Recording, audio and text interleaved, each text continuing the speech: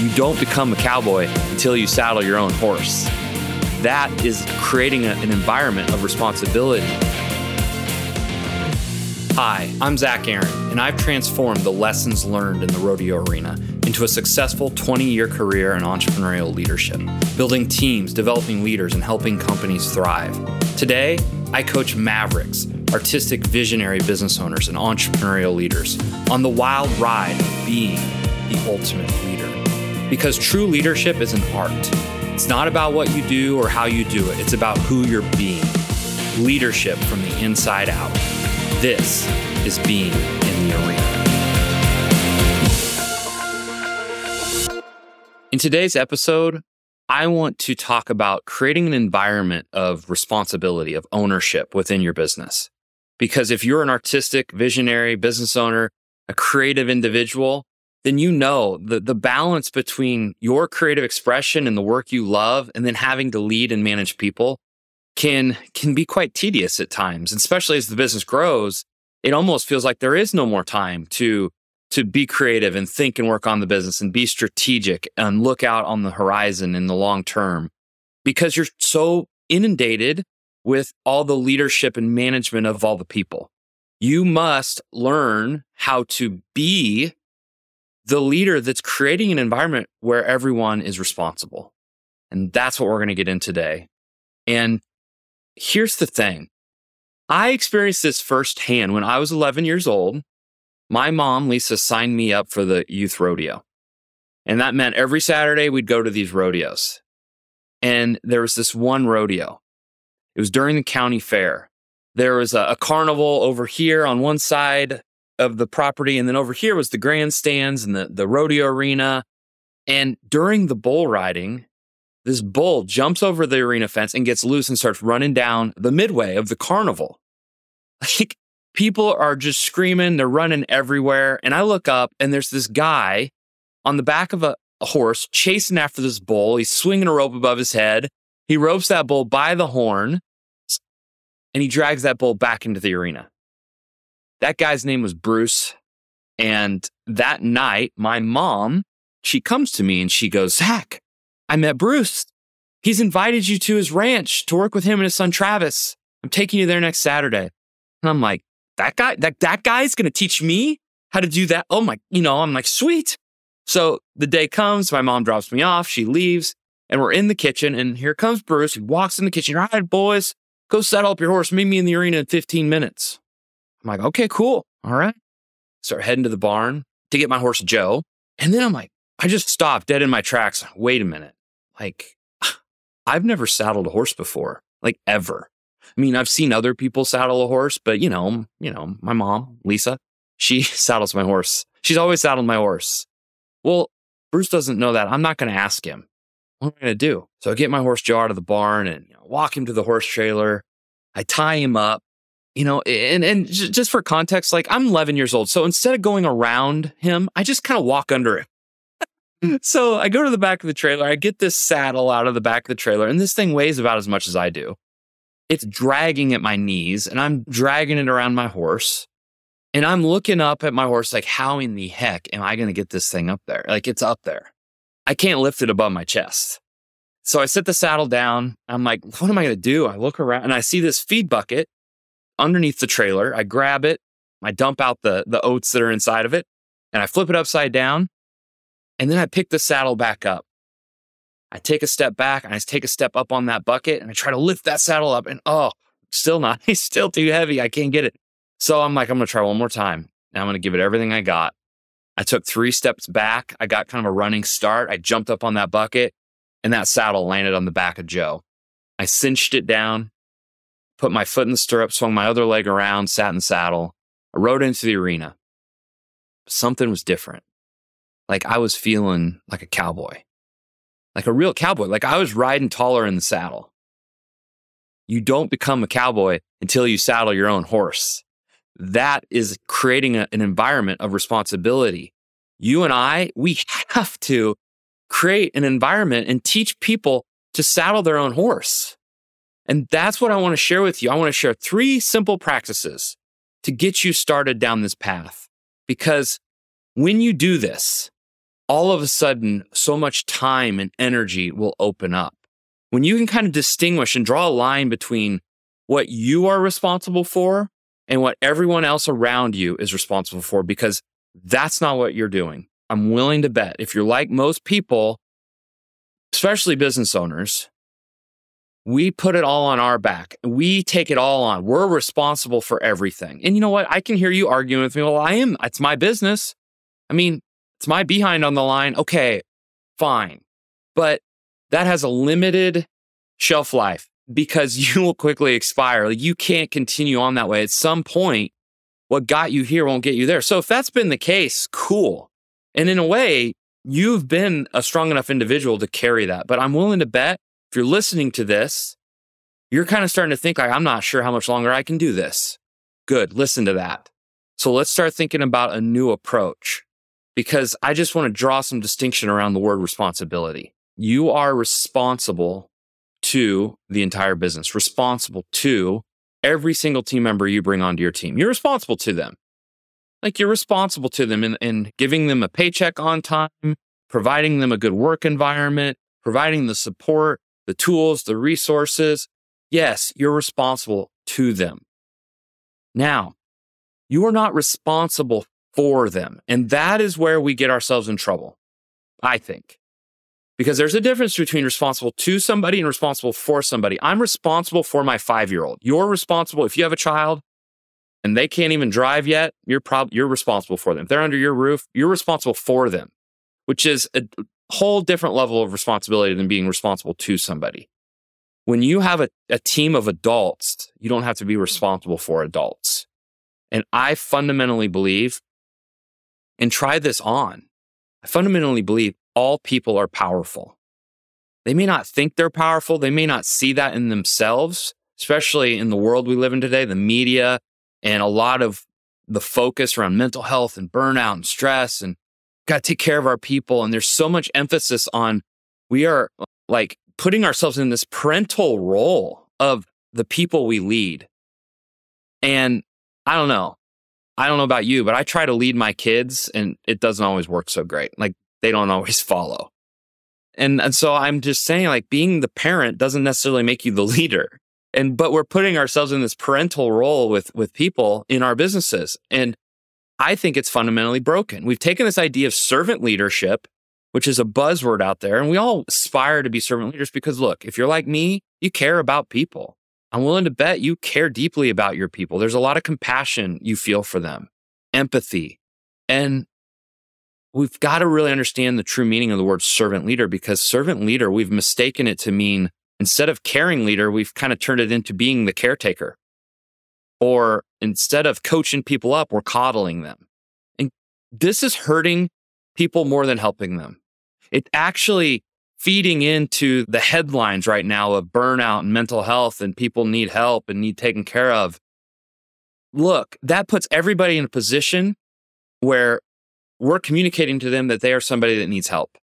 And we're putting them, this sounds kind of aggressive, but we're putting them in a victim position. They're not victims, but we're putting them in that position of a victim instead of communicating to them how powerful they really are. I don't think people are as burnt out as they really think they are. I think they're bored, because I think the more, and check in with yourself, the more is asked of you and the more you're challenged and the more you experience your own growth, do you not come alive?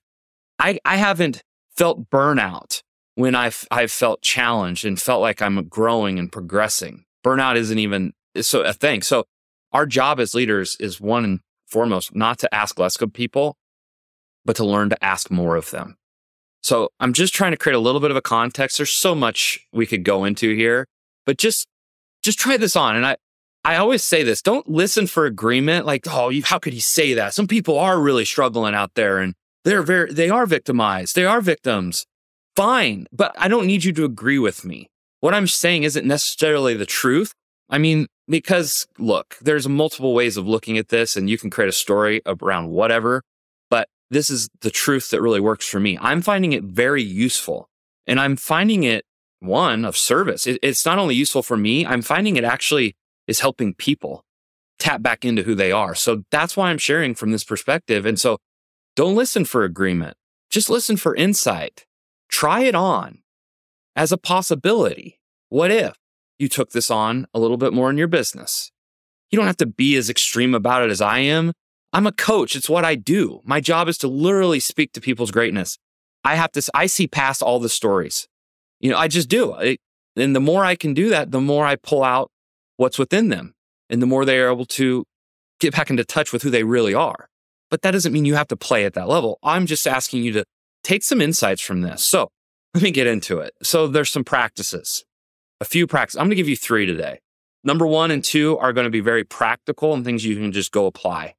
Number 3, I'm going to be asking you to go a little bit deeper. And we'll see how that goes on a podcast. But I'm going to see, I don't know where this is going to go. But I know what number 3 is. But you're going to want to stick around for number 3 because it's something much deeper that has huge transformational impact when you start to see this for yourself. Okay, number 1, practice number 1. And what are we trying to do? We're trying to teach people to saddle their own horse. We're trying to create an environment where people are responsible, where we get to be responsible to people. We get to be responsible to powerful adults within our business, powerful, high-performing people, without being responsible for them and becoming their parent because they're adults. Okay, so how do we do this? 3 practices. The first one, I teach all of my clients, whether I'm doing a workshop or working one-on-one, this one always comes up and it's probably one of the most powerful leadership tools, especially in today's age, that you could put into practice. Because here's the thing. You are going to experience people on your team and in your life that are overwhelmed or burnout or stressed, are breaking down, tears, crying. You're going to experience that.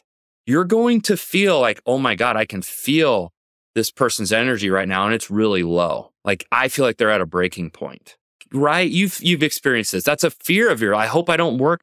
God, I'm worried that I'm pushing them too hard. I don't want them to be too stressed. I want to be careful.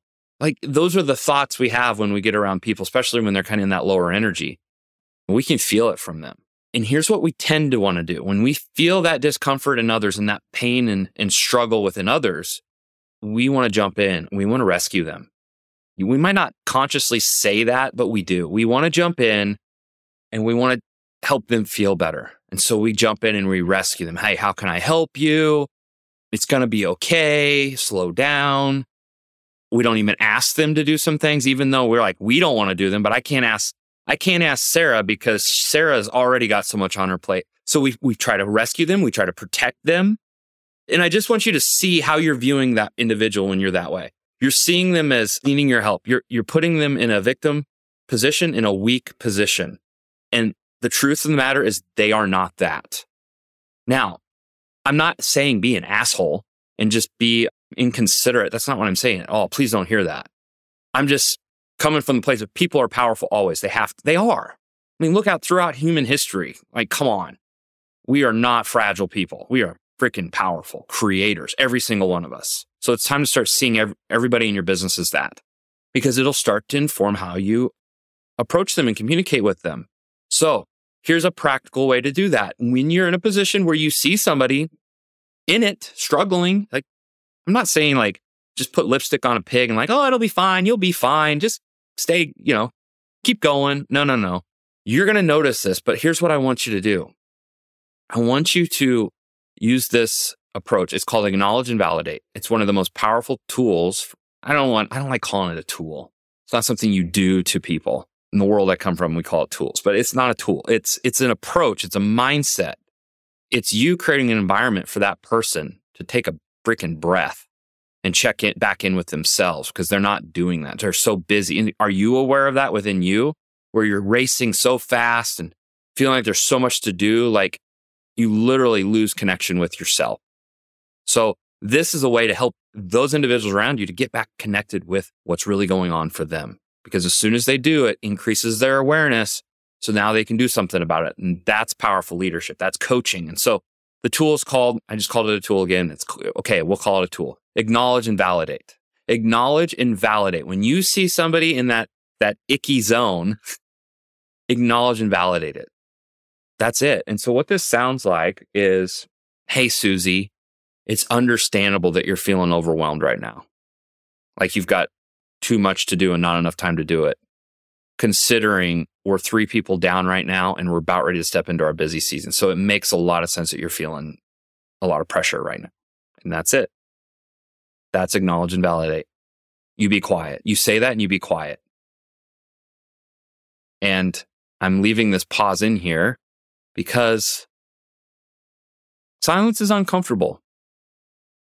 Yet it's the most powerful thing you can do, because what I want you to see this as you are creating space for people to get reconnected with what's really going on.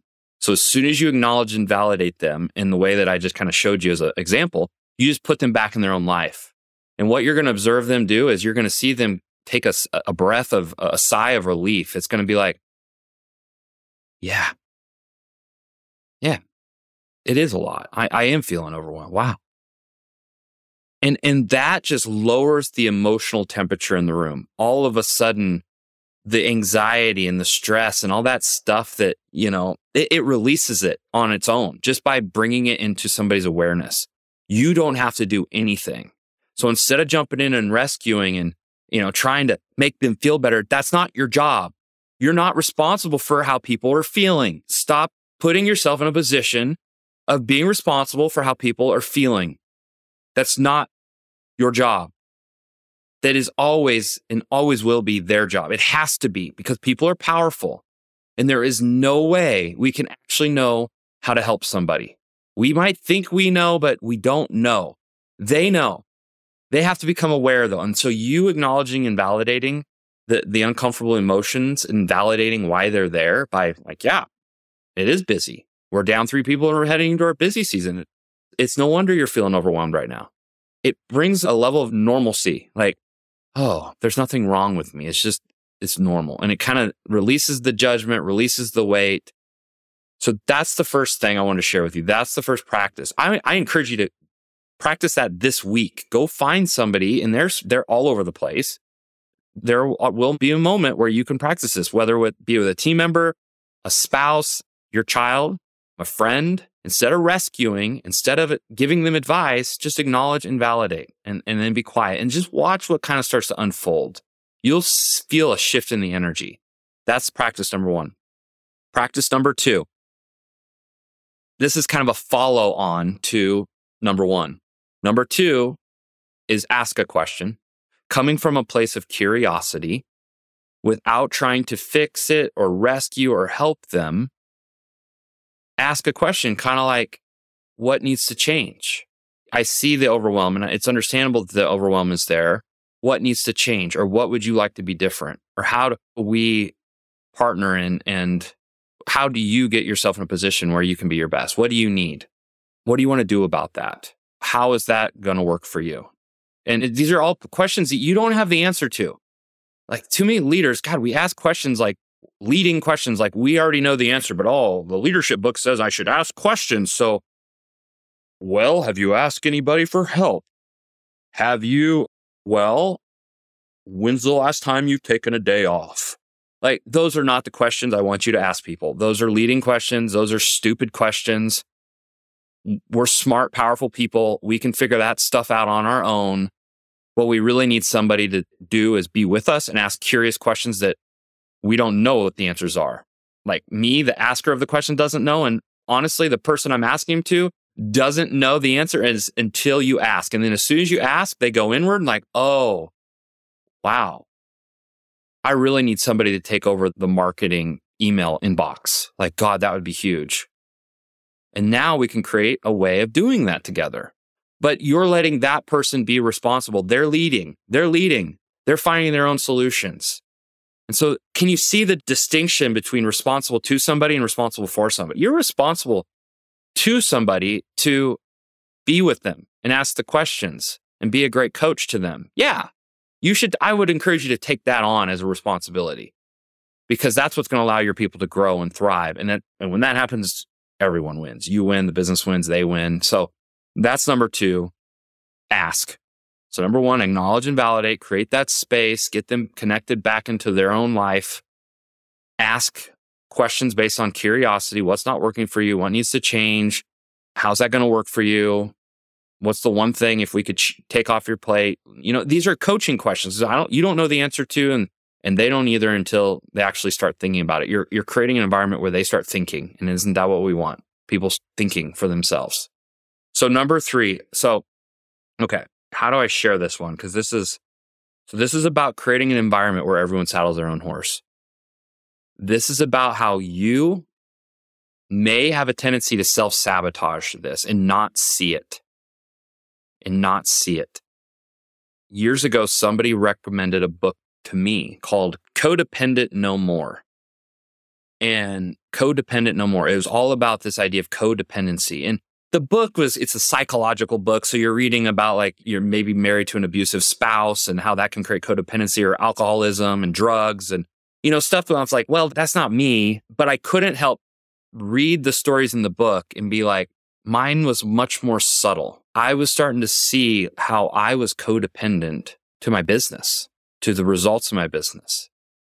And that is probably the number one way you can self-sabotage. You and I both can self-sabotage ourselves when there's this codependency. And this codependency is it's like this cyclical pattern that, busyness. I think busyness is a codependency. And I'm no psychologist or expert on this stuff, but I'm going to do my best to explain it because I think it's very important. It's been important to me. It changed things for me. And it's so busyness. As a business owner, you are the creator of your business. Like, you created the business you have. And so if you don't like it and you're starting to resent it, you created it. You did. You have, that's called being responsible. And so that's one thing you are responsible for. You're responsible to people, but you're responsible for yourself and your own energy and loving what you do. So if you're resenting your business in any way, you created it. Now, I say that with love, and I want you to receive that with your own love. Like, don't judge yourself like, oh yeah, I'm such a bad person. No. So busyness is a great way of creating some codependency, because if we say we're busy, oh, there's so much to do, I haven't had time to work on the business and create what I do want and get on the strategy and spend more time doing the creative stuff I love. I'm so busy.